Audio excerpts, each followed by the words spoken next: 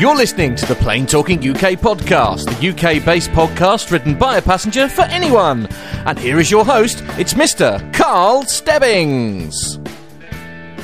Well, welcome then to episode number 66 of the Plain Talking UK podcast. I'm Carl Stebbings, and joining me in my kitchen studio this week is Matt Smith. Morning. Hello, Matt. Are you well? Yes, I am. Yes, I'm Good. very good. Yes. Matt's been telling me all about his wonderful trip to London. Yeah, no, very good, very successful. All good. And flying along in his coach and driving and everything. Flying at a steady altitude of about 10 inches. 10 off the ground, yeah, exactly. I actually did that at the start of the thing. I got a colleague with me who was route learning yesterday, and he looked at me like I lost the plot when I picked the microphone up and did it. It was, good morning, ladies and gentlemen. This is your captain speaking. We've got a flying around at an altitude of 10 inches, 125 miles. It's just with a flight time of around 3.5 hours. Yes, for the listeners who are wondering what we're talking about, those of you who are seasoned listeners to the show will know that Matt is a coach driver. But don't hold that against me, please. But yeah, don't hold that against me. No, but he is a coach driver. And a very good one at that. A perfect build for it as well. Honestly. Well insulated, that's how You're half the man you used to be. That's neither here or there. So we've had a very interesting week in aviation news, and we've got quite a few stories to get through. Yeah, I've been out of the loop of it a bit this week, so I'm looking forward to catching up, actually. Yes. Yeah. And we've got a bit of air show news. We've got a bit of React news for the air show news. We've also got a segment from Pilot Pip. Good. As well. Good. The legend that is. He is, yeah. He sent us he sent the segment in this week too, so I sent it in yesterday. Ooh. And with the sort of tagline at the end of his email saying, I'm just off to Cyprus or somewhere. I saw on his Facebook thing where he reckoned it was the best view he'd ever had from his yeah, hotel room. Wow. he posted a view of his from his room where he was staying. Did young Mr. Pip a lot better than Nine Elms Coach Park, which is where I was yesterday, which is basically a concrete pad. But anyway, £20 for no facilities whatsoever. Anyway, no, sorry. There we go. Aviation. Sorry, yeah. Talk about airport car parks and stuff. Yes, that's it. Yes, very similar. Yes. And we've had a few little bits and pieces of feedback from various listeners, which is quite good fun. Facebook. And that's yes, we've got quite a lot to talk about. We better get on there, haven't we? Yes, so we're going to start the show then, as we do each week, with our rundown of the weekly news from around the world and the UK. So if you're ready, Matt. Always. Let's go.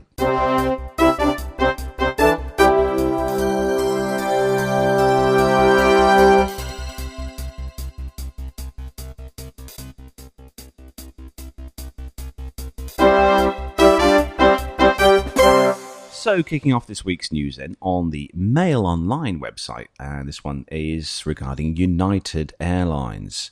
This is an American carrier, It is, yeah. Oh yes, very much so. This is one of Rob Mark's favourite airlines over at the Airplane Geeks. Yeah, he loves United Airlines. Well, let's see how he feels after this story then, shall we? They always talk about them in such good, yeah. So probably I'm never sure whether you're being sarcastic or otherwise. I think they put them in the same bracket as Ryanair. Oh, that you good. Do. Yeah. Excellent. So the story, the headline then: United Airline passengers stranded at Belfast Airport for 21 hours and forced to choke on their tea and sleep on the floor after a plane was diverted due to an unruly traveller. So the 777 was carrying 269 passengers from Rome to Chicago, and the story goes that the passenger was being rather unruly on the flight, so the flight had to divert and land at Belfast, which upset quite a lot of the passengers. Yeah. It was a frustrating ordeal for the exhausted passengers who were stranded for nearly 24 hours after the flight from Rome to Chicago made the unscheduled stop and was unable to leave the airport in Northern Ireland's capital. Oh, I wouldn't mind stopping off there. It's quite nice there. I think you might be a bit disappointed if you've just come from either Chicago or Rome. No, I suppose. Given the delay caused by this rather disruptive man, the plane's crew was forced to make a mandatory rest period because of their maximum duty time would have expired by the time they landed in Chicago. Flight UA971 was carrying 269 passengers when it aborted its 10-hour journey to land at Belfast at 7 p.m. This week, night this week. Passenger Rick Slitter from San Diego said crew and air marshals were concerned about a man's unusual behaviour on board the plane. He told Mail Online Travel, from what I heard, the guy was being really a nut job, cursing people out and staring at people and changing his shirt 4 or 5 times in the bathroom. Wow. Fellow passenger Mike Rafferty added, apparently a man was acting strange, belligerent and enraged in the boarding area, and at least one United boarding agent warned him if he continued acting that way he would not be allowed to board. Then apparently during the flight he berated the woman next to him, and other passengers became alarmed by him or by this and other strangeness. After the meal he got up and bust his own tray. I think that at that point the pilot and some male passengers talked to the guy, and I don't know what was said, but he pretended or did sleep until we landed at Belfast. It took a while to land because we had to dump a lot of fuel over the ocean, and we landed 5 or 6 police officers came on and peacefully escorted the guy off. The 42-year-old man was arrested for endangering the safety of a plane and is scheduled to appear in court later on this week. That's Friday this week. Belfast International Airport Constabulary said the man with dual Italian and American nationality is also set to be charged with disruptive behaviour on board an aircraft and common assault. Mr. Slitter, who was travelling with his 2 sons, aged 8 and 10, and his 70-year-old mother, said the plane refueled and was preparing for takeoff when the flight was suddenly cancelled. Just as we were taxiing to the runway, the captain indicated that he had missed the window by a minute or 2 because of the time that it would be in the air and violate the standards, he said. So the plane was forced to obviously abort the flight because obviously we have time. They have time hours, as you do as a coach driver. So after sitting on the plane until midnight, passengers were herded inside the terminal building where they were forced to sleep on cold, hard floors because there were not enough hotel rooms available. And the chap here estimated he had about 90 minutes of sleep, which is not bad on a cold floor, I suppose. Going, One of the cafes at the airport stayed open till late for the stranded passengers who were given £15 or $23 food vouchers, which were later increased to £45 or $70 per person. Mr. Slitter said the airport staff did everything they could to assist the passengers while they were stuck at the airport for 21 hours, including handing out blankets and bottled water. But he was disappointed by what he claimed was a lack of communication on the part of United Airlines once passengers were inside the terminal. A United Airlines spokesman told the Mail Online that United Flight 971 from Rome to Chicago diverted to Belfast because of a disruptive passenger. Law enforcement met the aircraft, the passenger was removed, and the crew had reached their maximum duty time, which led to the cancellation of the flight. See, now, if it were me, I would have made sure that all these people had somewhere to stay. I mean, honestly, there's not hotels enough in Ireland? Well, yeah, exactly. As I say, even if it involves, hiring a coach and all that kind of thing, and then this guy that has caused all this trouble, I would be having him in court and I would be suing the living daylights out of him for all the money that United Airlines have then shelled out to ensure that the rest of their passengers aren't absolutely ruined, frankly. I mean, it's... it's just I don't know. I'm surprised, to be honest, given the way that some people are with alcohol, that they actually allow you to drink before you get on a plane. If things don't settle down soon, I could easily see people being breathalyzed before they get on the plane. Yeah. Because it's not fair on me as a passenger who just wants to go home. I mean, you could have gate agents at the gate who check your ticket before you board, and just randomly breath testing people. Yeah, or breath test people that look like they might have had a skinful or might be acting up or whatever. But I mean, I guess it's very overstretched security staff already who already have far too much to do without the resources. I think I'm lucky. I've never been on a flight with a disruptive passenger. No, well, it is a very rare thing, isn't it? But I mean, I'm surprised if he only missed his window by a couple of minutes. That there isn't. There is, in my case, for example, if it looks like I'm going to go over by 10 or 15 minutes, the end of the thing is the overall safety of the passengers. And when you're about to run out of time, what they say is obviously you've got to get those passengers to a place of safety before you bring your vehicle to a stop. If you're only 10 minutes away from where they were going to get off anyway, the logical step there would be the most obvious safe place for them to be is where they started, essentially. So that's exactly what you would do. But if he's saying that it only they'd missed their window by 1 or 2 minutes, are they really going to be that strict? I think the rules are quite strict when it comes to this. Yeah, well, they are with tacos. Don't get me wrong. I'm just sort of within a sort of between two. There must be a Perhaps that's something we could ask Pip. That's true. Yeah. Or Captain Jeff over at the Airline Pilot Guy podcast. Perhaps he could. How strict are the time rules for pilots? I'd love to talk to him about it, obviously, because I'm governed by very strict driving rules and regulations. From my point, it'd be great to hear the other side and sort of try and compare notes, I suppose. If you're a pilot and you're listening to the show, absolutely, Pip, Captain Jeff, and any other pilots who are listening to the show, Matt would love to talk to you about ours. Matt would like to hear about exactly what the time constraints are for being a pilot. Brace yourself, I have lots of questions. He definitely does, yeah. So next story. Yeah, next story. It's my favourite airline. We mentioned them a moment ago. It is... apologies, by the way, for the noise in the background. Oh, yes. That is the washing machine. Right. Very sorry. It's all right. Good news is there's only about 15 minutes of the cycle left, so brace yourselves, everyone. It's in spin cycle. The mirror.co.uk, and the headline on this particular page, Ryanair plane unfair as charity lotto winner must pick £1 million prize from 125 envelopes. Oh, I love this story. What? Ryanair charity scratch cards offer a £1 million prize, and I've bought some when I've been on the flight. Really? Yeah, well, no, because I'm a muppet. And it was, well, they mentioned the word children's charity, and then I get all a bit, feel like I must do something. But anyway, must correctly pick the envelope that their prize is in. Airline Ryanair has been accused of not being up to scratch, but this time it's not over extra charges. It's for raking in a fortune from passengers with a charity scratch card that offers a top prize of €1 million. Critics claim customers have as much chance of getting free onboard bubbly as they do of scooping the £713,000 jackpot. They estimate the firm makes more than £12 million a year from the €2 Fly to Win cards that offer just one jackpot a year.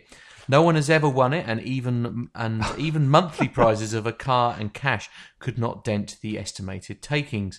The firm said that it had given well over €1 million. Really?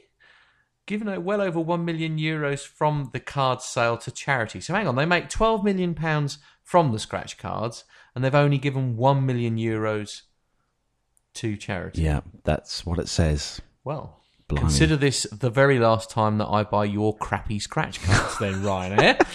That's absolutely outrageous. If those figures are correct, that's absolutely outrageous. I'm sorry, because they're sold to you as raising money for... They don't actually indicate that they're making a profit on that, so that's absolutely outrageous. But anyway, by the Ryanair Don't Care campaign website... What the heck? Sorry, it's a washing machine just finished. Okay. Just, I thought we were about to blow up then for a minute. Anyway, but the Ryanair Don't Care campaign website said, we believe a high percentage of profit is kept by Ryanair. To win the prize, the big prize, you have to scratch a yes on one of the cards and then enter a draw online. If you are the lucky passenger a year to be picked, it's not over. At an event, you have to pick up one of 125 envelopes, only one of which holds the jackpot check. So, really? So you've gone through all that. You've won. You think you've then won this €1 million, and then you've got a 1 in 125 chance, or a 1 in 124 chance of winning the big prize. The rest contain £10,000. Ryanair Don't Care claims Ryanair sells around about 15 scratch cards per flight. At 1,600 flights a day, that would add up to an estimated £12.5 million. The site wants an investigation. Ryanair says that our scratch cards continue to generate very significant funds for charity, but nowhere near as much as what it generates for them. Over the past 6 years, they've donated well over £1 million to charity. Yes, and taken £12.5 million for themselves. And they have already admitted that they haven't given the €1 million to the person that entered the competition. So, food for thought there, Please- people. please- if you yeah. fly Ryanair Yeah, with these for scratch goodness cards, sake, do not buy these stupid scratch cards. I used to, and I certainly won't be doing it again. Thanks for giving me that story, Carlos. I'm going to write salt now. that's fine. Oh, well, moving I'm swiftly not even on. talking to you anymore. That's it. I'm going to write grump now. Oh no, this story will cheer I've you got up. an elastic band now. I'm going to ping it at you. Don't you'll hit the pop filter. So next story, The Scotsman on Sunday, cite this one. And Jet2, oh, look at this from the last story before. Look, Jet2 an alcohol ban threat after rise in incidents. So an airline has called for curbs on alcohol sales to airports and threatened to ban booze from more flights after suffering a 20% increase in disruptive passengers this year. The warning from Jet2, which flies 44 routes from Glasgow and Edinburgh, coincided with the start of the school summer holidays in parts of Scotland yesterday. What, is it the children that are hideously drunk then? Is that what I think the parents, I think. Managing Director Phil Ward said up to 8 incidents a day had been reported to him over the past 3 months, up by 1/5 on a year ago. They included drunk, rowdy, aggressive passengers and racial insults.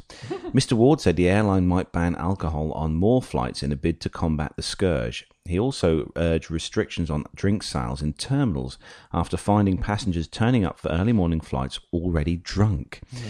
He said, "We are refusing passengers from travelling every day, and the number of people banned from our flights has reached double figures since February."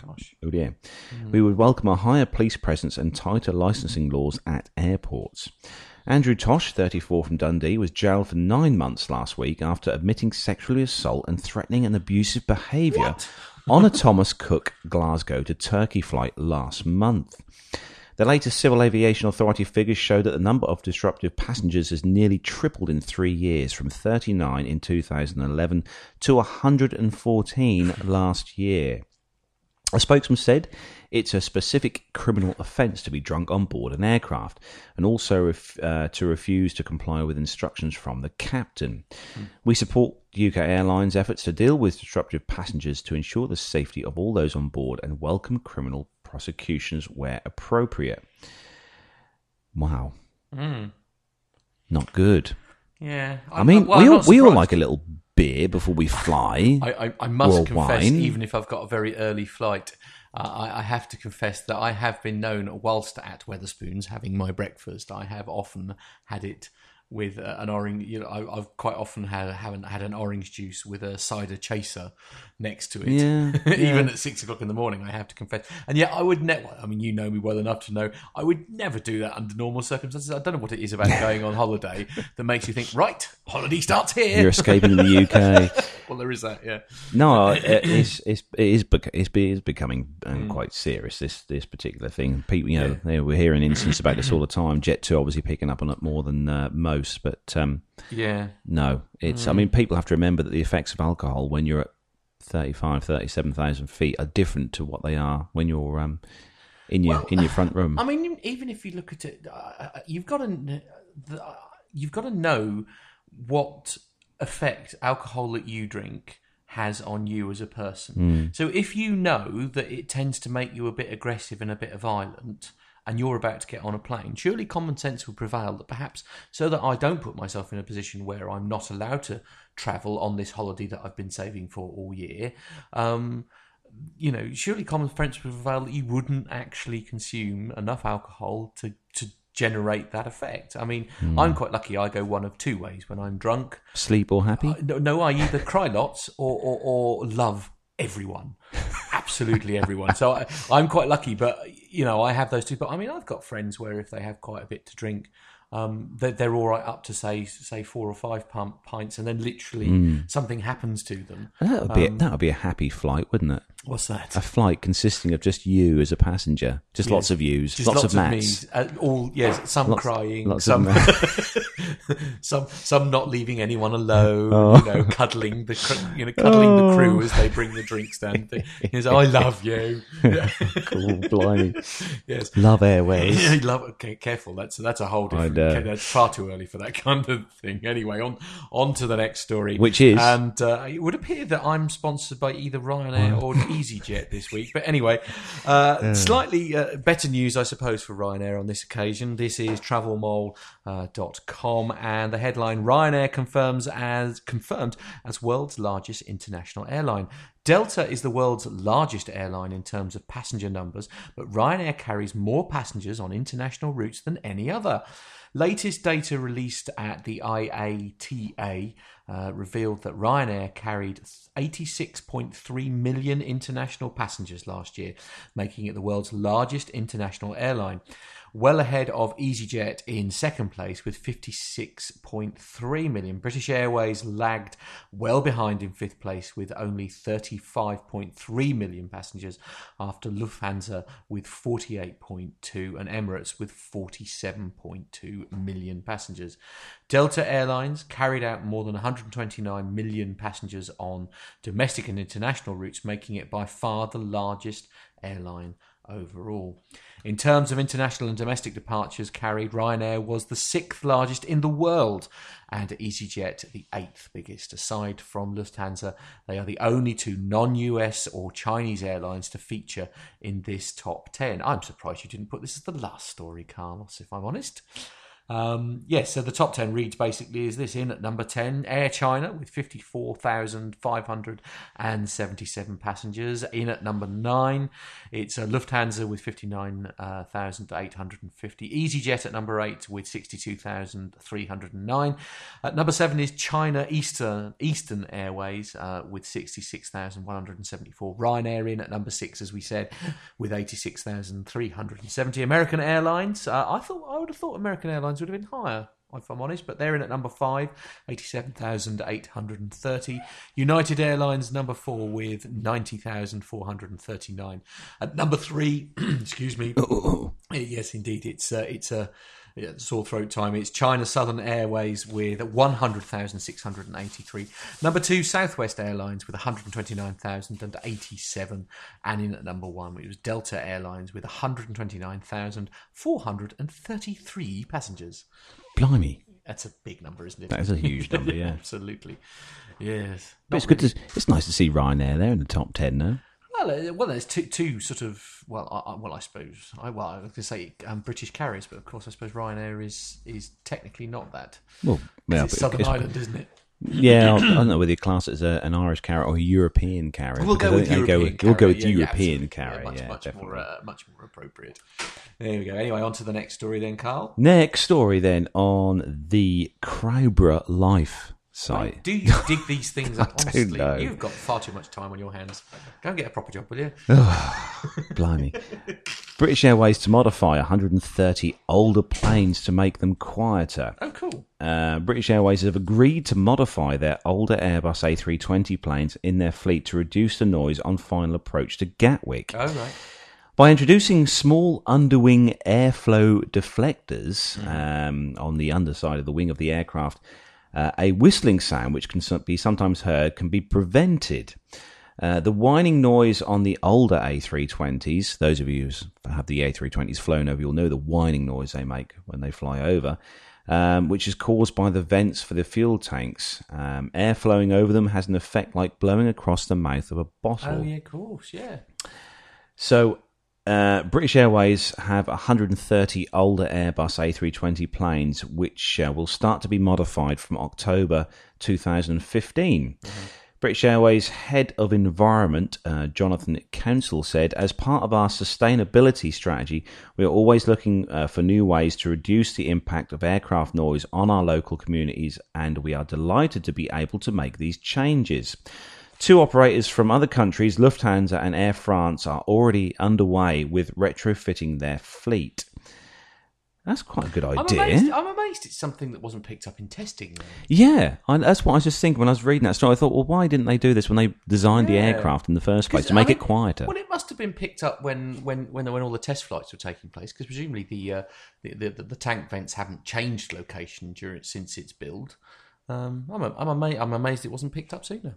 Yeah, I was just looking at the picture there. There's a little picture of one of the vents there underneath the wing. Well, I can see because it is at Yeah. one of the lower points of the wing, isn't it? So it would kind of make sense, literally, as you say, it's like blowing across the top of a bottle with water in when you used to make tunes, like when you were at school and that, wasn't it? You get that noise.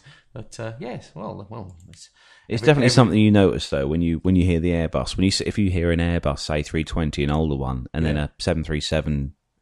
800 Ryanair Type 1 fly over, the difference in noise. Really? Yeah, the Airbus does whine. It's a very sort of quite a high-pitched whine noise. Right, yeah. Not say I've ever heard Oh, it. But, what's this story for you here next? Oh, goody, it's Ryanair, ladies and gentlemen. Right, this is on The Independent. This is the Irish version of The Independent, and it's in their travel news. Travel? That's an interesting site. The travel Well, news. It's got the Guinness logo next to it as well, so I'm wondering if perhaps the person that wrote this story had several of those before he started. But anyway, Ryanair launches Christmas countdown. No, really, with 3,500 extra flights. Low ho ho fares. Oh dear. It says The Independent here. Are we sure this isn't like the Daily Star or something with such hideous puns? But any low-ho-ho fares have been announced. Summer has barely begun, but Ryanair has already launched its Christmas countdown with 3,500 additional flights. The additions will mean some 660,000 extra seats are now available to customers over the busy Christmas holiday period across its European network. The 3,500 extra flights will be available for travel between December the 18th and January the 7th and are on sale as of today on its website Ryanair.com. Last Christmas, Ryanair carried over 3.5 million passengers over the festive period, and we're ensuring even more customers will be flying home for Christmas on the lowest fares once more this year, said Robin Keeley, the airline head of communications. Keeley even went so far as to break the Santa suit out for the airline from the airline's costume cupboard.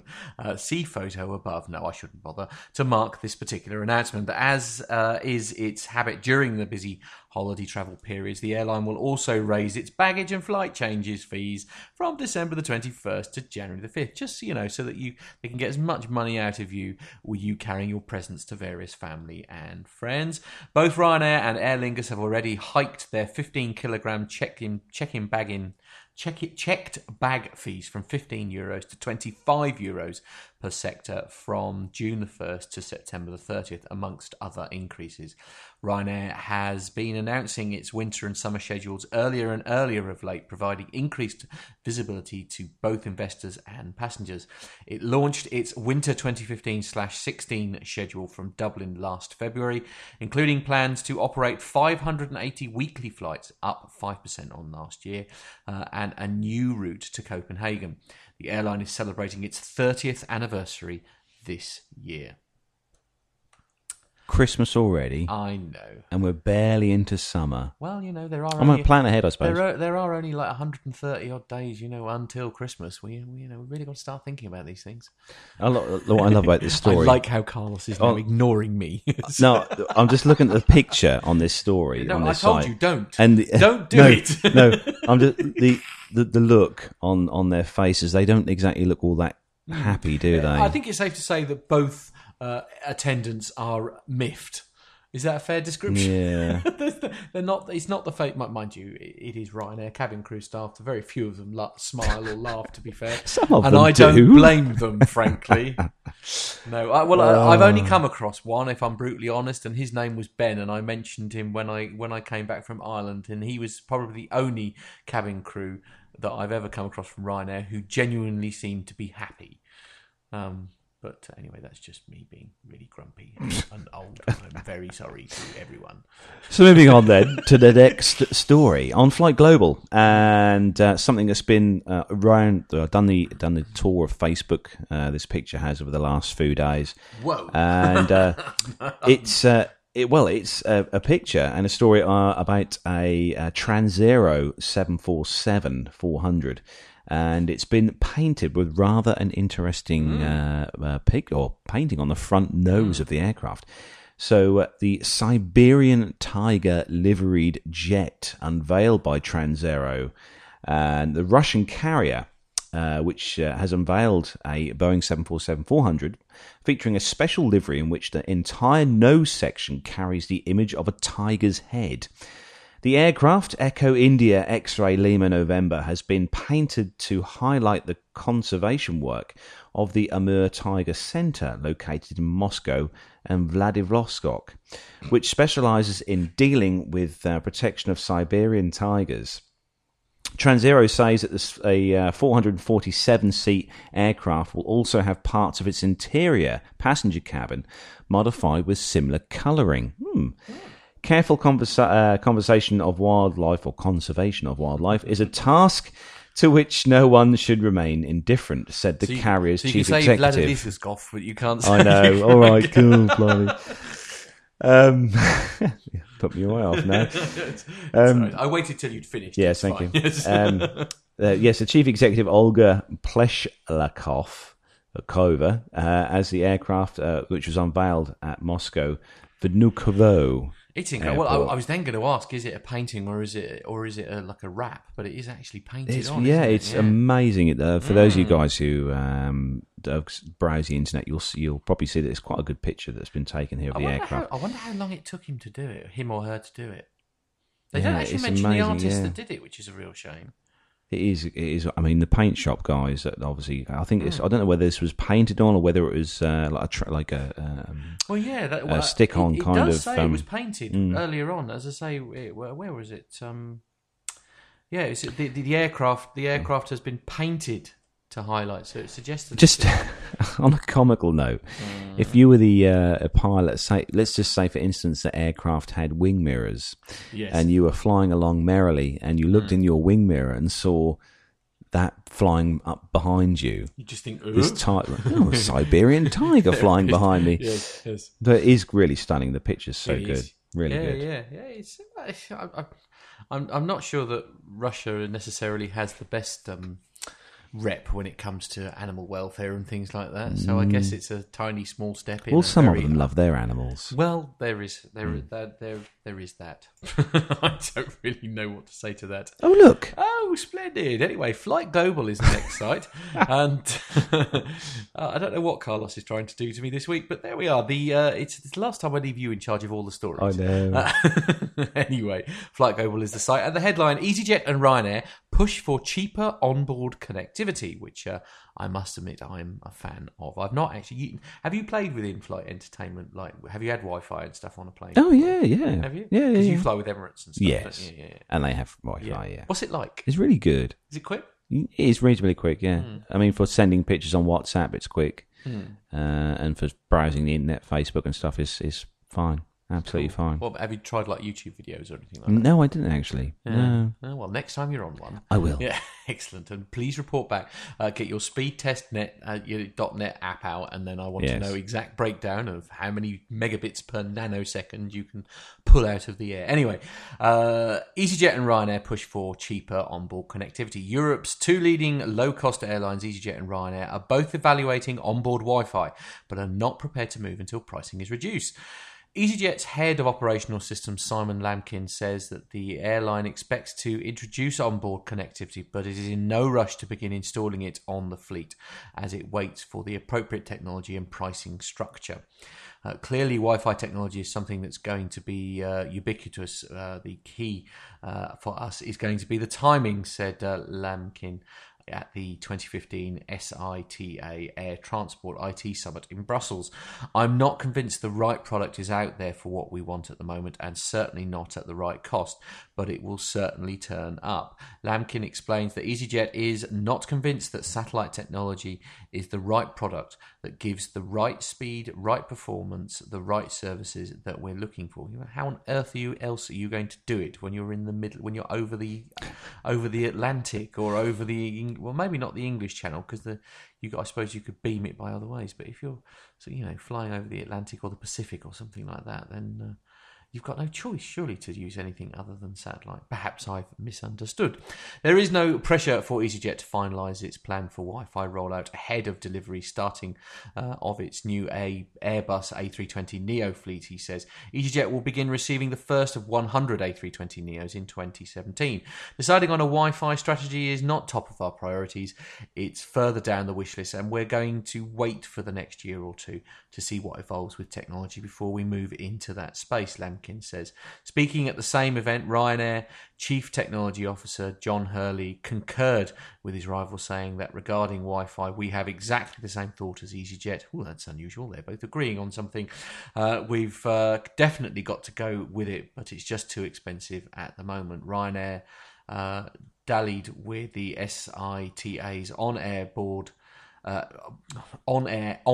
connectivity division 6 years ago when it ran a mobile phone trial.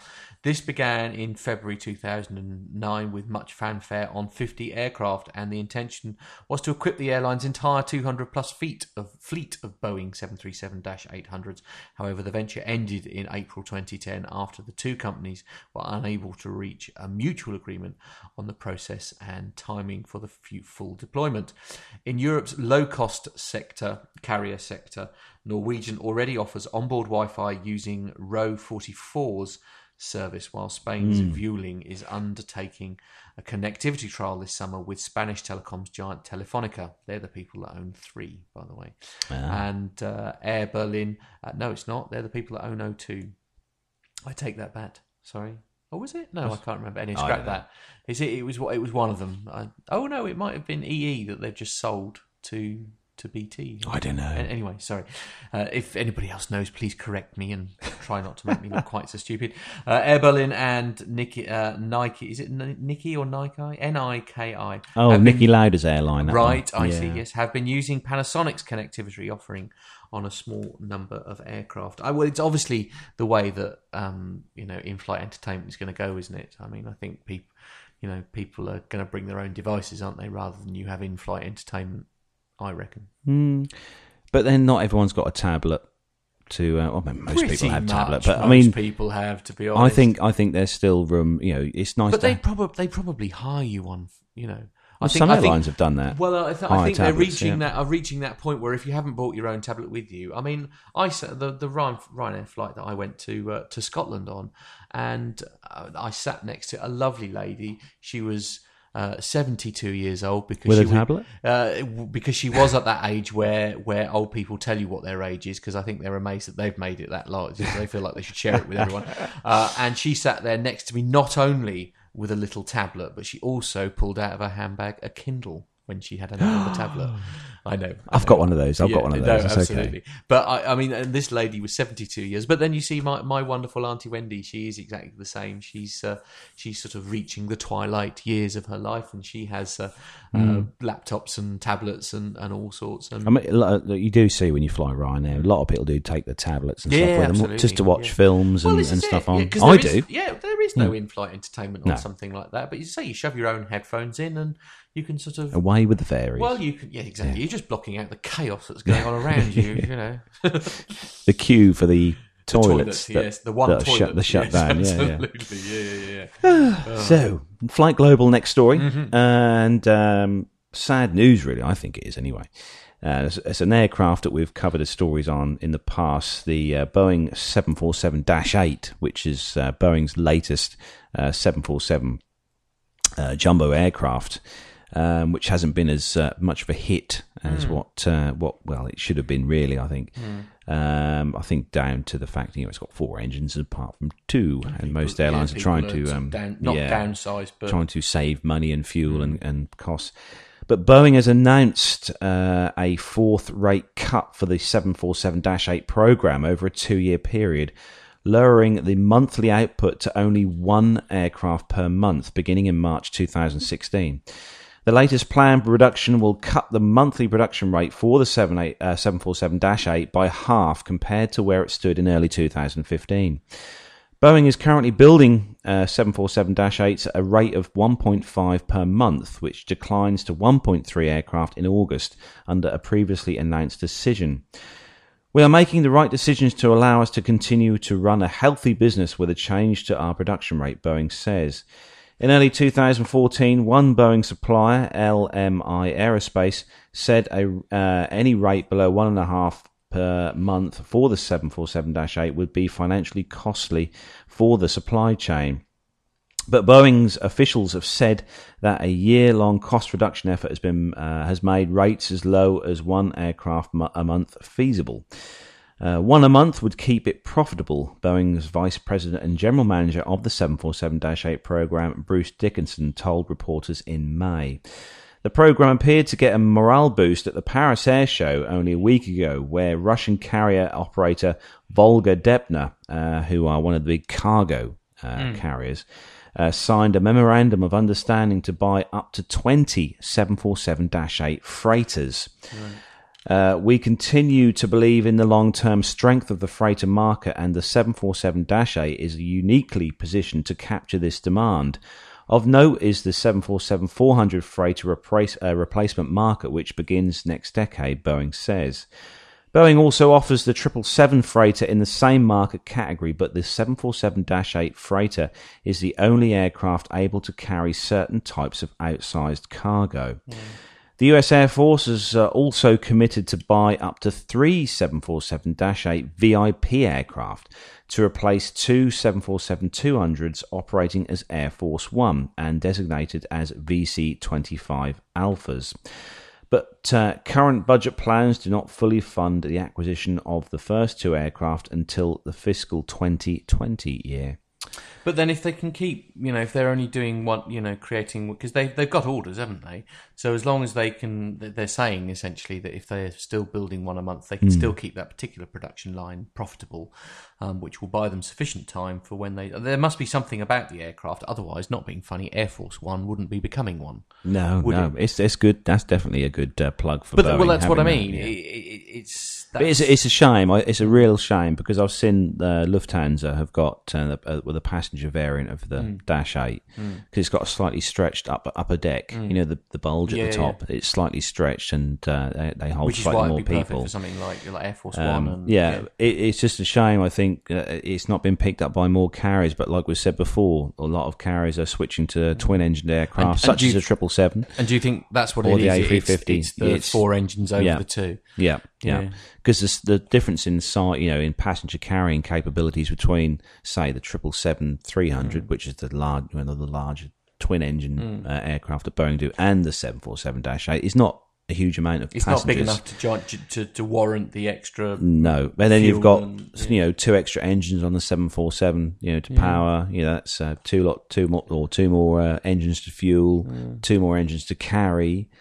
I mean, it's a shame, but I quite like the idea. I mean, you've said to me before, a plane will function perfectly well with only one engine. Oh, a twin engine jet, we'll fly with one engine. But I still like the idea of having 3 backups. Do you know what I mean?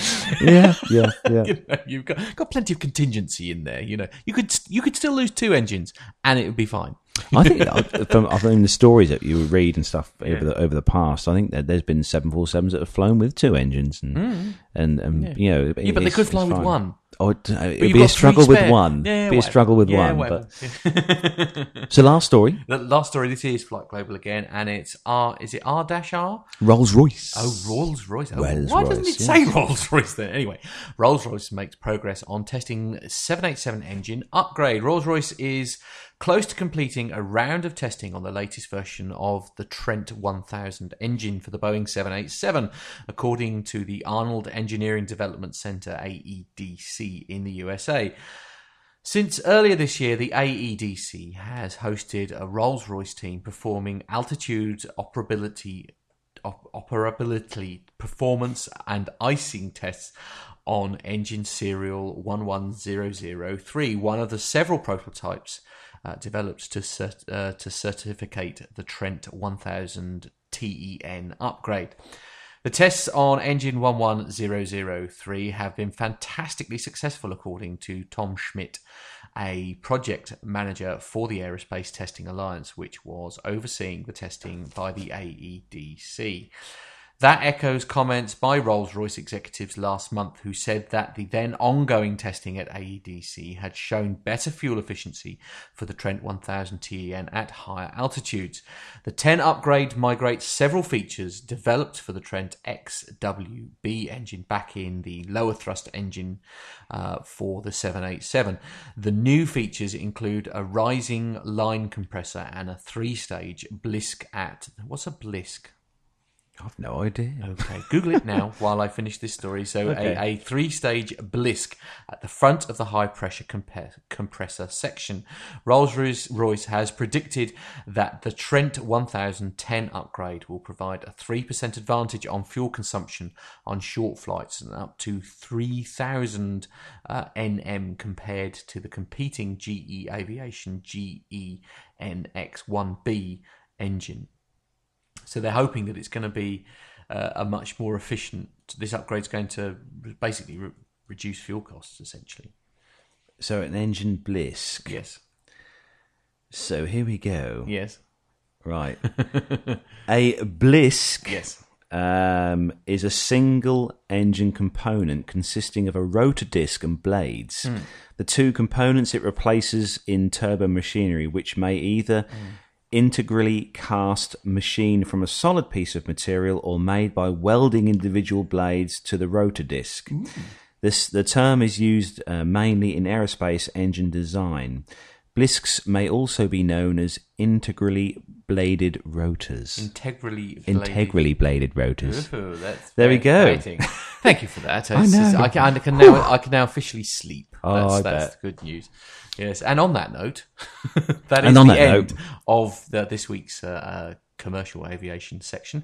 Time to get the kettle on, I think. Oh, yes. Absolutely. Oh, yes, So we're oh, going to have yes. a very quick break, have a cup of tea. We've still got Pilot Pip to come after the military section. Lots of feedback and news about the air Riyadh. shows, including Riyadh. So Yes. we shall see you after this.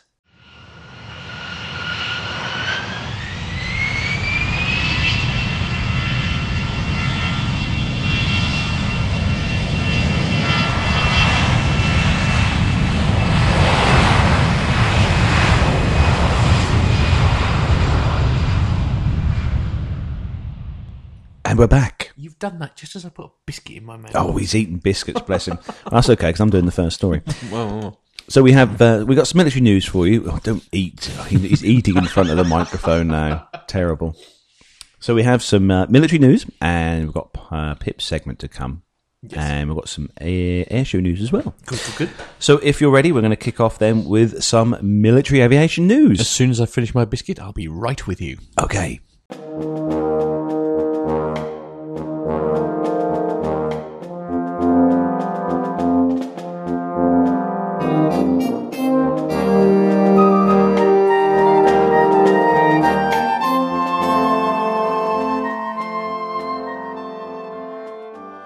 They taste like cement. Yummy. The biscuits that I'm eating are so horrible. We're a little disappointed. Not good. Low-calorie biscuits are No, just you hideous. see. I'm Why trying did you start? I know. You're in charge of the control panel. You've got a mouthful of biscuits and you hit record. What's wrong with you? I don't know. I've a slight faux Would you like me pas to there. do the first story? Mm, while you do the first story. Okay, all right then. So on the military section then, ladies and gentlemen, it's Flight Global, and the headline is F-35B demonstrates short takeoff capability. The UK and the US have carried out the first short takeoff test of the Lockheed Martin F-35B Lightning II during a ground-based test at Patuxent River Naval Air Station in Maryland. I should have just said in Maryland, shouldn't I? USA on the 19th of June. This marks the start of the first phase of testing to certify the UK's short takeoff and vertical landing F-35B as capable of takeoff and landing from an aircraft carrier. The work is being controlled by the F-35 PAX River Integrated Test Force, the ITF, assigned to the Air Test and Evaluation Squadron 23. Test aircraft BF-04 took off on a ski jump, demonstrating the F-35B's ability to integrate into the UK's future operations. The UK has selected the ski jump approach as opposed to the catapult and arresting gear approach favoured by the US in its carrier operations. The UK's new carriers, HMS Queen Elizabeth and HMS Prince of Wales, are shorter and contain an upward slope ramp at the bow, curved to allow for the F-35B to launch upwards and forward at the same time. This allows the aircraft to take off with more weight and a lower speed than horizontal launch permits, the UK Ministry of Defence has said. It's a cracking picture. Actually, it's worth having a look at this machine actually off the ramp. Yeah, absolutely. And if you look at the rear of the aircraft, it's got those. It's got the. Oh blimey! Try to think of the name now. Come on, get them ahead. The actual engine thrust position can be changed if you look at the thrust. Right. Yeah, it's got like a. Yeah. It looks like almost like a diffuser, doesn't it? Where you can sort of. Presumably that moves, does it? Depending on what you're trying. Yeah. My mind's gone a blank. There is a specific word for that. I'm going to kick myself later. Yeah. Well, you look it up. Variable thrust. Variable thrust. Splendid. Yes. Okay. It is stunning to see that aircraft. And I'm just while you were doing the story, I was just flicking through the confirmed aircraft list for RIAT this year, and I can't see it on there. Right. Which is unfortunate. But we have got some good news coming up on that later. Have we? Good. Anyway, Friday's F-35B ski jump was a great success for the joint ski jump team, says Peter Wilson, BAE Systems test pilot and the ski jump project lead. As expected, aircraft BF-04 performed well, and I can't wait until we're conducting F-35 ski jumps from the deck of the Queen Elizabeth carrier. Until then, the de-risking that we're able to achieve now during phase 1 of our ski jump testing will equip us with valuable data which we'll use to fuel our phase 2 efforts. It's great news, really, isn't it? It's going to look good on the it's a great idea, isn't it? Sort of testing. It's going to look good on our new carrier. It certainly is. Absolutely. No, I can't wait to see that. Yeah. Perhaps the Royal Navy will invite me and you down to see them.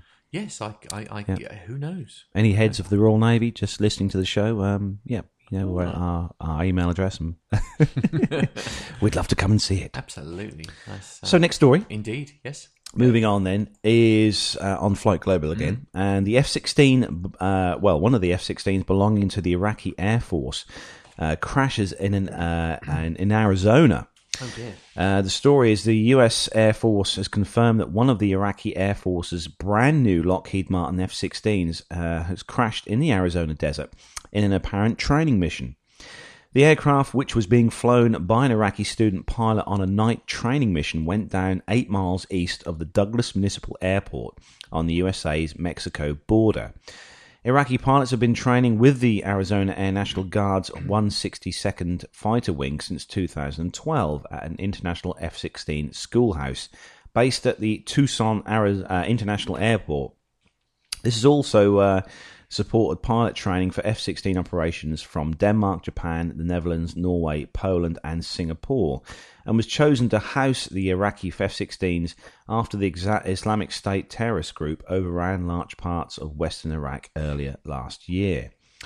Baghdad had hoped to receive its first F-16s last September, but they were instead diverted to Tucson to support pilot training until the security situation in Iraq improves. The status of the pilot is still unknown at this time, and the 162nd Wing said in a 22nd of June statement that nothing that the aircraft belonged to Iraq, and that was not one of the many USAF jets assigned to training. The Air Force has assembled an interim safety board to investigate the incident, it adds. The first 14 Iraqi aircraft have been due to arrive in Tucson pending a further basing decision. Iraq has ordered 36 of the type via a foreign military sales deal, and those aircraft are currently being assembled by Lockheed in Fort Worth, Texas. Now, you see, in my world, this is the coaching world, obviously, is a very unfair comparison, perhaps, but you don't put the newbie in the brand spanking new shiny coach that's in the yard. Do you know what I mean? I think these are 2-seat ones as well. So I don't know whether he had an instructor or someone with him at the time. It doesn't say, but it's still sad when you see. But you put the oldest one. You put the oldest, and if you're going to take the wing mirrors off, you put out the rubbish one. Do you know what I mean? While he's still learning. No, just me. He's Okay. all right. He's all right though. He's all right though. I think the pilot. of that. Okay. Well, But the fingers aircraft, I think, will be a write-off. Oh, Yeah. do you think? Right. Okay. So next is a happy story. It is indeed. This is on the Royal Air Force website, and the headline is M6 road trip for Cosford's new VC-10. The Royal Air Force Museum at Cosford is pleased to announce that its latest acquisition, the VC-10 serial number XR808, has now arrived at Cosford following a final road trip along the M6 motorway. After a successful 8-month dismantling process carried out by GJD Services, a specialist maintenance and aircraft salvage company based at Bruntingthorpe in Leicestershire, the VC-10 finally arrived at Cosford on Sunday, the 21st of June. The 93-foot-long fuselage departed from Bruntingthorpe early on Sunday morning and arrived at Cosford shortly after 1 p.m. Transported on a low-loader lorry, the route saw the aircraft pass along the M69, M6 and M54 to Cosford via the nearby village of Shifnal. Too large to pass under the railway bridge at Cosford, the fuselage made its way along to junction 4 of the M54 and through Shifnal with some tricky manoeuvring en route before heading onto the airfield at RAF Cosford.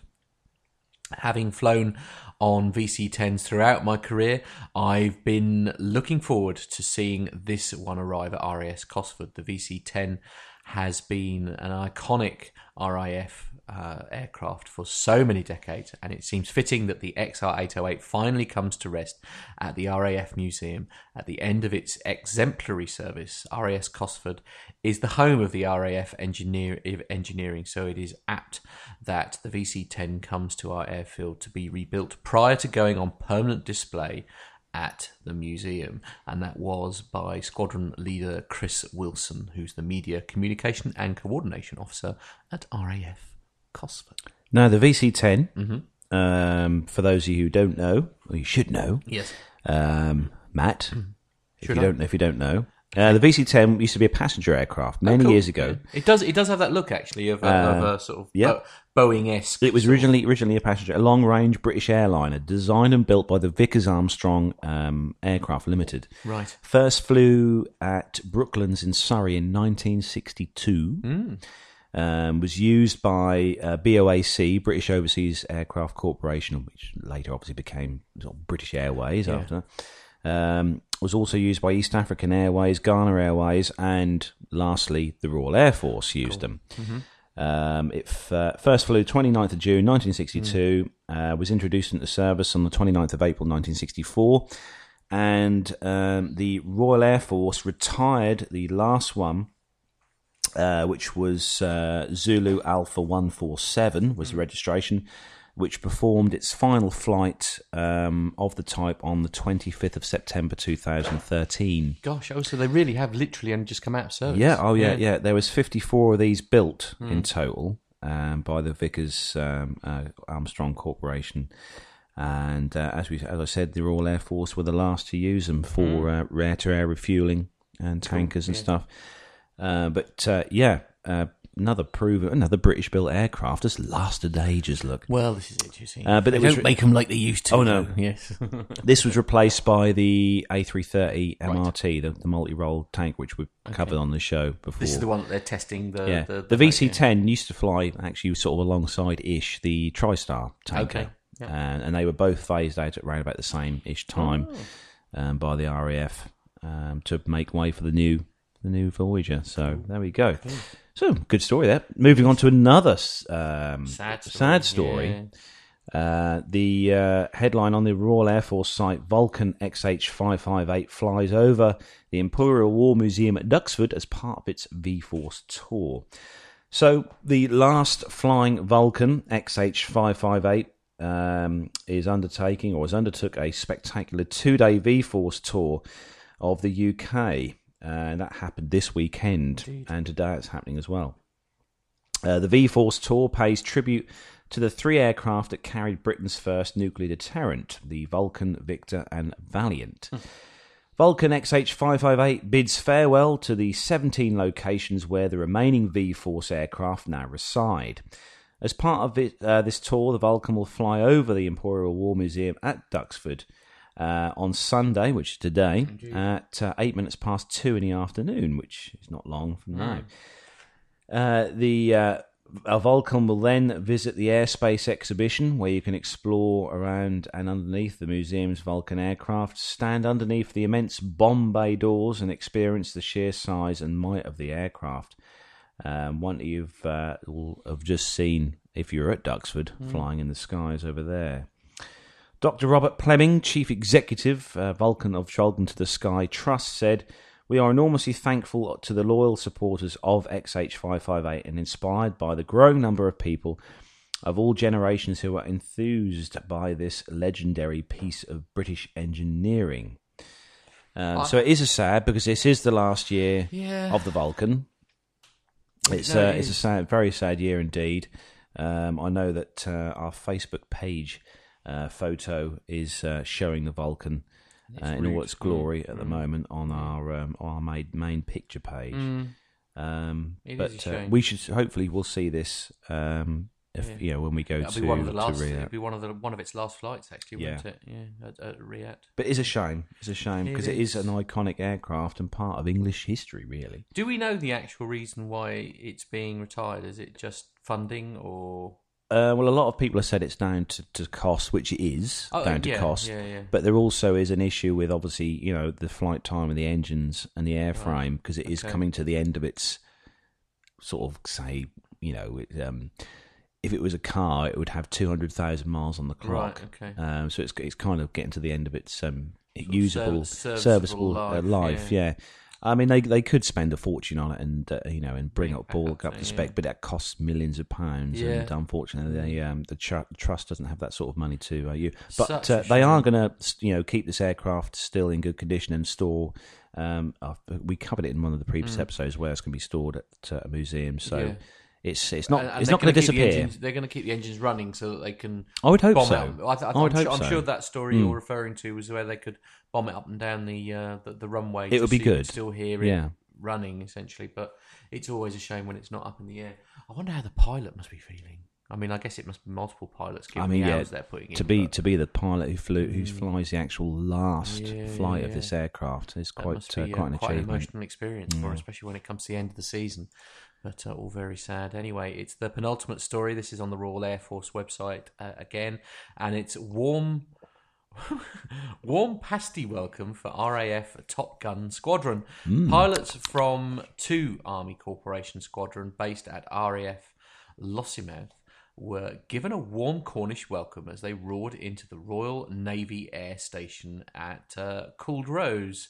Is it Culdrose? Culdrose, yeah. Culdrose. Oh, yeah. 6 Typhoon fighter jets, along with nearly 100 personnel, arrived for a week of exercising with the Royal Navy Type 45 destroyer in the southwest approaches of the English Channel. The RAF's 5th Frontline and newest Typhoon outfit also used the deployment away from their Scottish base as preparation for future global operations that could well come their way.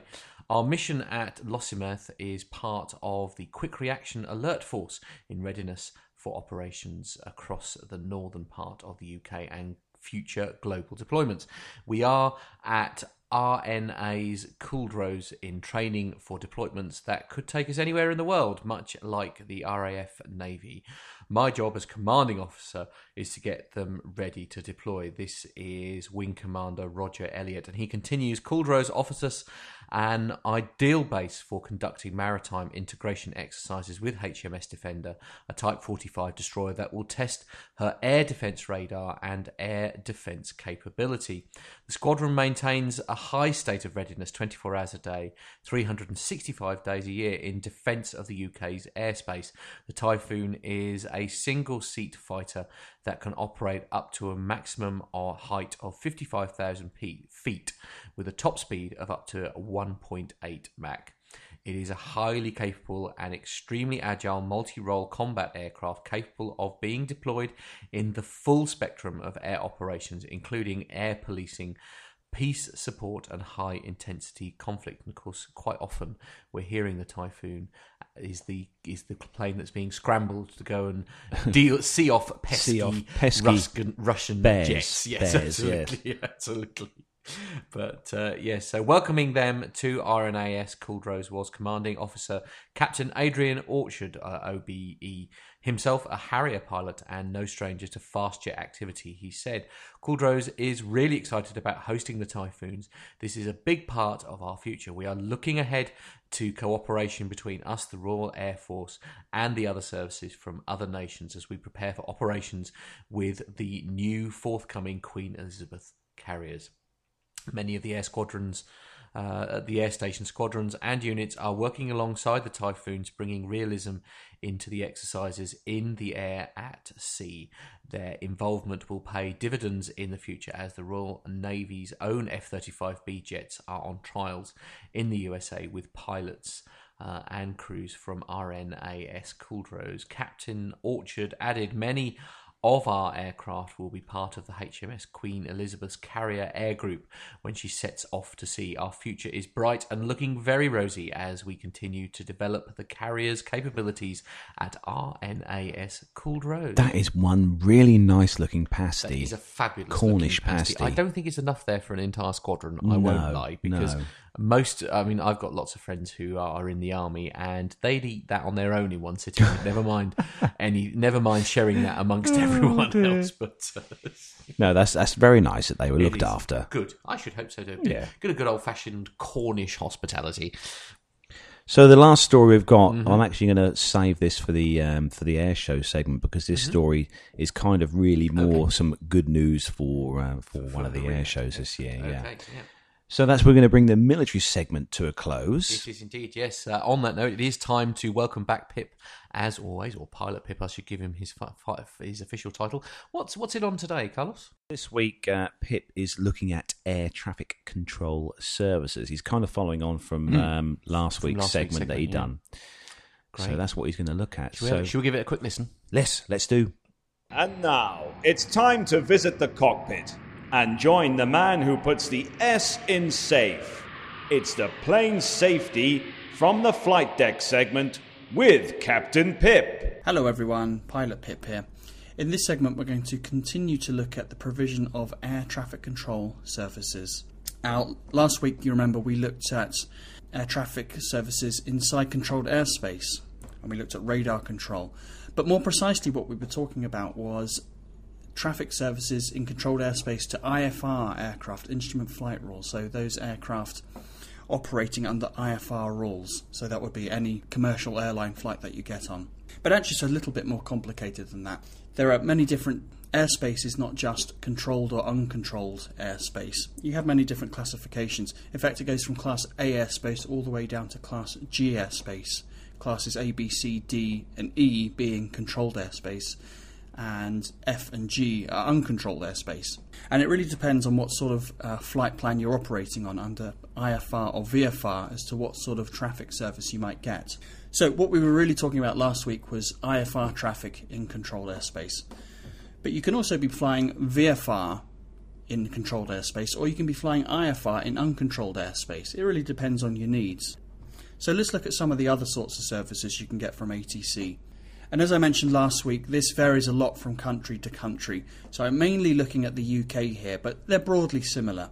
We can kind of put them into two different categories. We can say we've got radar services or non-radar services, and that's fairly simple. Somehow in the UK, as we're very fond of doing, we've made it much more complicated than that. We've given it all fancy names, and we've actually managed to come up with 4 different air traffic control services that you might receive. But basically we're talking about either a radar service or a non-radar service. So let's take a look. So the most basic of these that you might receive is what's called in many places a flight information service. And this would be something you'd be interested in if you're on a VFR flight, perhaps out in your Cessna 150 or your PA-28 light aircraft. And this will be provided to any aircraft that wants to participate. And it's there to provide basic flight information to pilots. So it's not aiming to provide any traffic separation, but it's really there as a non-radar service to provide information to assist with the safe and efficient conduct of your flights. And it might provide information such as weather information or serviceability of navigational aids, general conditions at aerodromes, other information pertinent to your flight, if you need to know the closing time or the sunset times or something like that. And it also does provide some basic traffic information. So anyone who's participating in this service, they'll be known to the controller, and the controller may well not have a radar screen. He'll just be sitting in some room somewhere with a map. And any traffic known to him, he'll be able to pass you information on that traffic, where they are, their last known position, what their altitude was, this sort of thing. And in the UK, we call this a basic service. As I say, other places will call it something like a flight information service. And who's giving you this service? Well, most air traffic control units, so most small airfields around the country, for instance, you can call them up and they'll give you any information you need on the general known traffic in the local area or anything else you may need. Or you can also call London Flight Information Service. This is a centralised service. We've got one in London, we've got one in Scotland, and it covers the whole of the UK, and it's a basic service there for anyone who wants it. And then the next sort of non-radar service we've got, we talked about this last week a little bit, it's the procedural service. And this is a non-radar service. It's the equivalent to something we're going to talk about in a minute, the deconfliction service. And the controller deconflicts participating traffic by issuing level, track, or timing or speed instructions. And really it's routinely used for IFR traffic carrying out approaches when the radar's not available, or perhaps when radar contact's been temporarily lost. Now, if you're using a procedural service, then you need to let the controller know where you're going, what you're doing, any changes in track, heading, any changes in level, or if your ETA for a particular point changes by more than 3 minutes. So if you've previously told him that you're going to be at point A at 12:03, and due to maybe the headwinds are slightly stronger than you thought, you're now going to be there at 12:07, then you need to let the controller know that so he can update his big picture. But the key thing here, this is a non-radar service, so the controller is only going to be aware of those traffic he's talking to. There could be, particularly in Class G uncontrolled airspace, which we have a lot of here in the UK, there could be other traffic he's not talking to or is unaware of. So again, looking out the window, deconfliction is always the pilot's responsibility. So that's a basic service and the procedural service. So now we can move on to the provision of radar services. And the basic radar service that we have here in the UK is called a traffic service. In other places, I think in the States, it's called flight following, called different things in different places, but now we're starting to get radar information put into the picture. So traffic service is a radar service which aims to provide you, the pilot, with information on other conflicting traffic. But crucially, the point is no avoiding action will be offered with a traffic service. So hence you're responsible still for maintaining your own separation from other aircraft. So this sort of service is tailor-made really for letting you get on with your VFR flight in VMC conditions, while the controller essentially provides you with an extra set of eyes with his radar. So he'll let you know of any other traffic in your area, where it's heading, and if it's looking like it might be a conflict with you, he will just give you information on that traffic, and then it's up to you to do something about it. Now, he may give you suggested headings or suggested routes to fly to avoid the traffic, but it's up to you as a pilot whether you accept that or not. And then the next radar service is what we call here a deconfliction service. So this is much like the traffic service, so there's a radar involved, they've got an air traffic controller monitoring radar, but this time the controller will issue you headings and vectors to fly to deconflict you from other traffic, to keep you separated. And this is a service that's available to all flights, irrespective of flight rules, so VFR, IFR flights. And it aims to provide you with the information and advisory avoiding actions to deconflict you from other aircraft. And it's the preferred radar service when you're flying in IMC, so instrument meteorological conditions. However, if you are not qualified to fly in IMC conditions, then it's important that you respect the limitations of your license. So if you're receiving a deconfliction service, the controller may well issue you with a heading to keep you separated from another traffic, but that heading may take you into IMC conditions, so into cloud. So it's then the pilot's responsibility to say, I can't accept that vector, and the controller will obviously do his best to find a suitable solution. And a deconfliction service is certainly what I use a fair bit when we're flying into airfields outside of controlled airspace, which we have a fair few of in the UK. The UK is a little bit unusual that we have a lot of Class G airspace, which is uncontrolled. Anyone can fly in this airspace. You don't need to be talking to anyone on the radio. So you're perfectly entitled to fly around doing your own thing.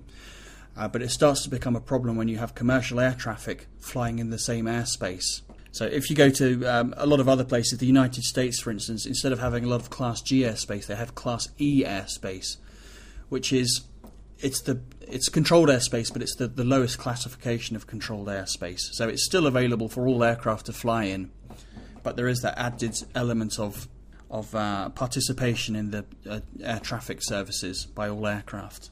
Now, who do you talk to get a radar service, a deconfliction service, or a traffic service? Well, in the UK, we have something called the Lower Airspace Radar Service, the LARS. And this is a bunch of participating air traffic control units spread throughout the country. And together, they're able to give pretty well nationwide radar coverage at low level. So from flight level 70 or 7,000 feet, something like that, down to pretty well ground level, they're able to give radar coverage throughout the country. Now, some of the major participating units, or one of the major ones, is Farnborough, for instance, down in the south of the UK. They're able to provide a very wide range radar coverage. And actually, they have something called conspicuity codes, which is a sort of a new thing. It's something that wasn't in operation when I was flying GA aircraft. It's only come in the last 5 or 6 years, so I've not experienced it myself.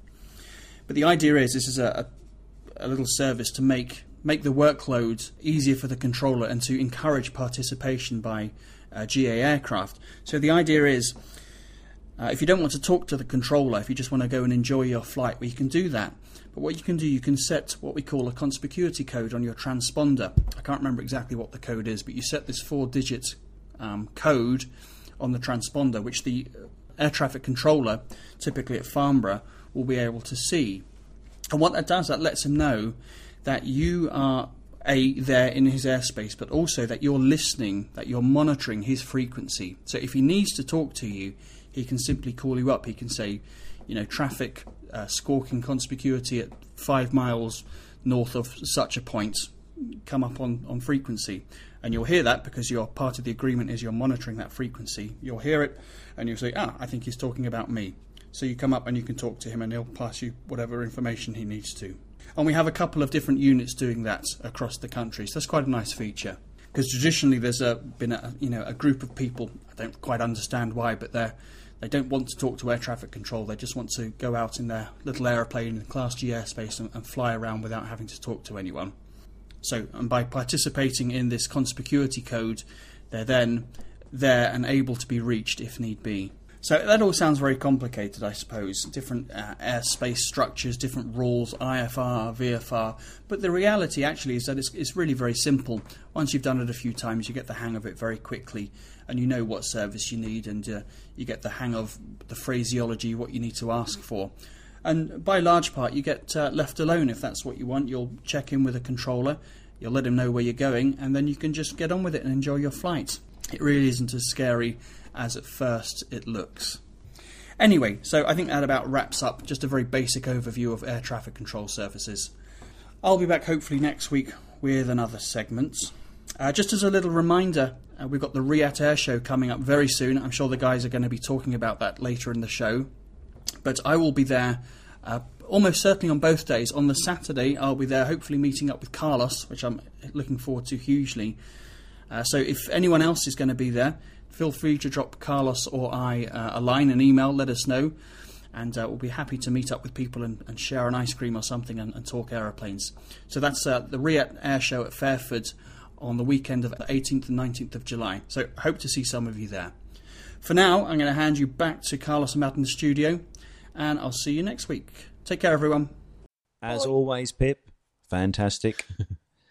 Very much appreciated, Pip, for that segment of the show. And Riyadh is so close now. I know, and we get to meet Pip in Can't person. wait. I can't wait. Yes. I shall be meeting Pip on Saturday. Yes, and I should be meeting him on the Sunday. Yes. Look forward to that. Can't wait. So we have got some air show news. Yes, you're in the chair for this one. Also, before I forget, don't forget, Pip is on the Plane Safety Podcast each week. You can download his show via iTunes or through his website, planesafetypodcast.com. Go on there and see all you can find out about Pip. But yes, if you're at RIAT, you'll be able to meet Pip in person Yes. and shake his piloting hand. Indeed. Absolutely. Yeah, so we have got some airshow information, and with the coming shows that are coming in July, because we're rapidly moving towards July. It'll be July Wednesday. Yes, indeed.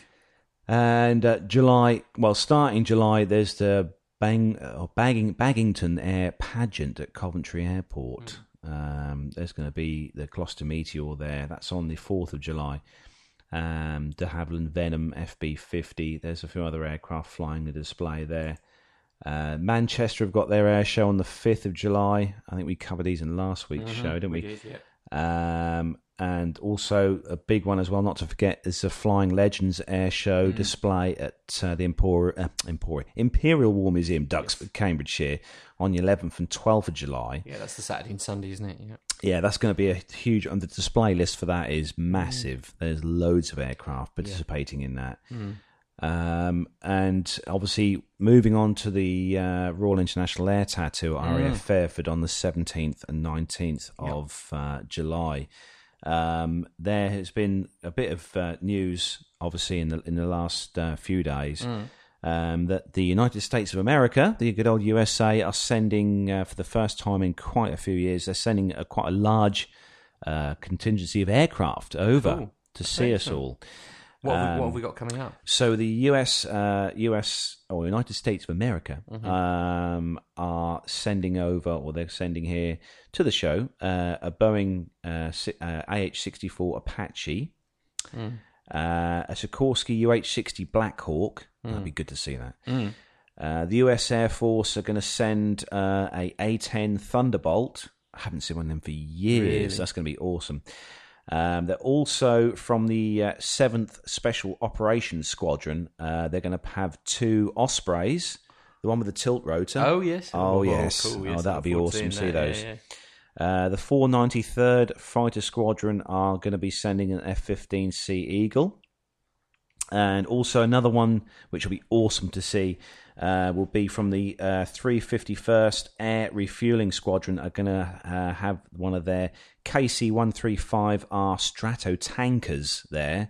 That'll be awesome seeing that, because I see one of those fly over here just the other day. Yeah.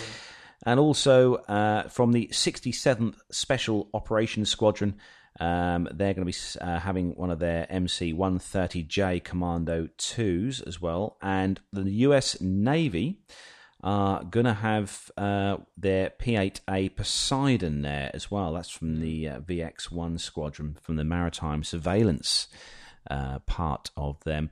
They're going to have the Poseidon there on static display. I will say that all those aircraft that the USA are bringing or showing at the show, the only one that will be actually doing a flying display will be one of the Ospreys. Right. But that is going to be worth one watching, heck of a display to see, because the Osprey is, apart from making an awesome noise, just looks fantastic in the air.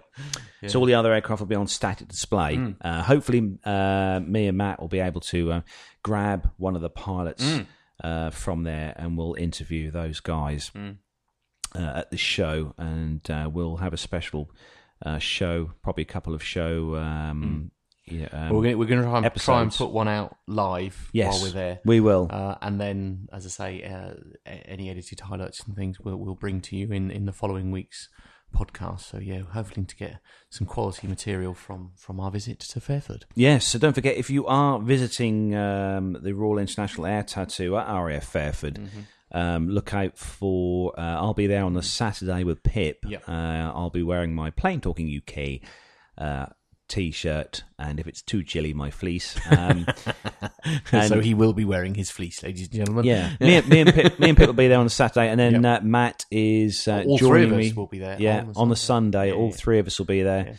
Yes. Pip, me, and Matt will be there on the Sunday. Me and Matt will be walking around with various pieces of recording Indeed. in instruments, Yes. hanging from various parts of our body, our body, yes. cables and speakers and Microphones microphones and and stuff. yes. Matt's just kicking a microphone Yes, there. indeed. Yeah, just making sure it's still here. Okay. Yeah. So yeah, he'll have those. He'll have those with him, and Yep. we'll. If you're there, come and see us. Yeah, come make and sure say you come hello, and say hello. It'd be and great, yeah. we might even have a little chat, for the interview show. for the show. Yes, Yes. you could speak to us on the show. Yes.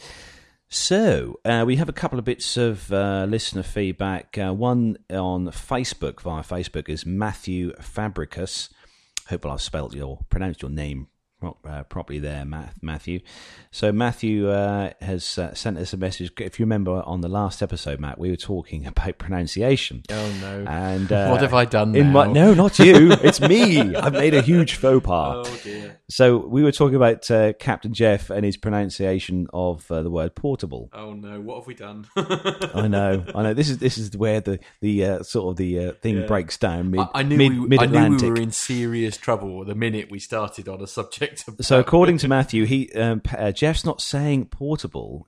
He's saying potable, which is safe to drink water. Yes. Didn't know that one. Well, there we are. Oh, yeah, I didn't do very well at school. Every day is a school day. Yeah. Yeah, I know. So it's actual potable, which is safe to drink water, not portable, which is something you can carry around easily. Cool. So sorry, apologies there, Jeff, To if you're both. listening. Yeah, oh, to both Matthew and Jeff. I'm on bended knee, Jeff. Yes, grovel, please. Please forgive me for my Don't see what he does. stupidity. It's hilarious. Don't forget you can listen to Captain Jeff over at the Airline Pilot Guy show on iTunes. Fantastic show. Listen to his latest one. You've got to listen to that because Jeff has started having fellow co-presenters on the show.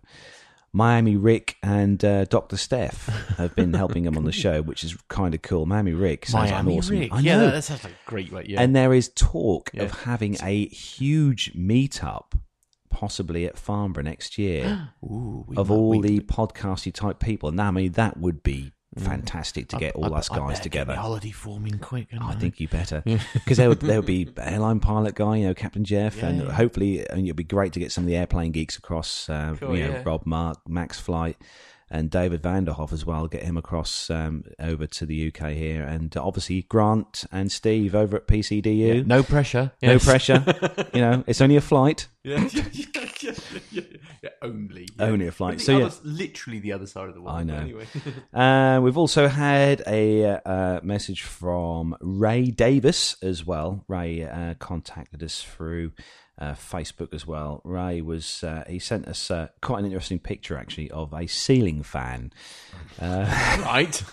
Okay. It's an aviation geekdom ceiling fan. It's really good. It's I think it's a Thunderbolt, or I think it's a North American. I think it is anyway. And it hangs on the ceiling with a propeller, right. obviously providing the Downdraft. Yeah, which is really really cool. Yeah. Splendid. Is that something we should be looking into as part of our merchandising strategy? Or Well, I don't know. But no, thanks for getting in contact with us, Ray.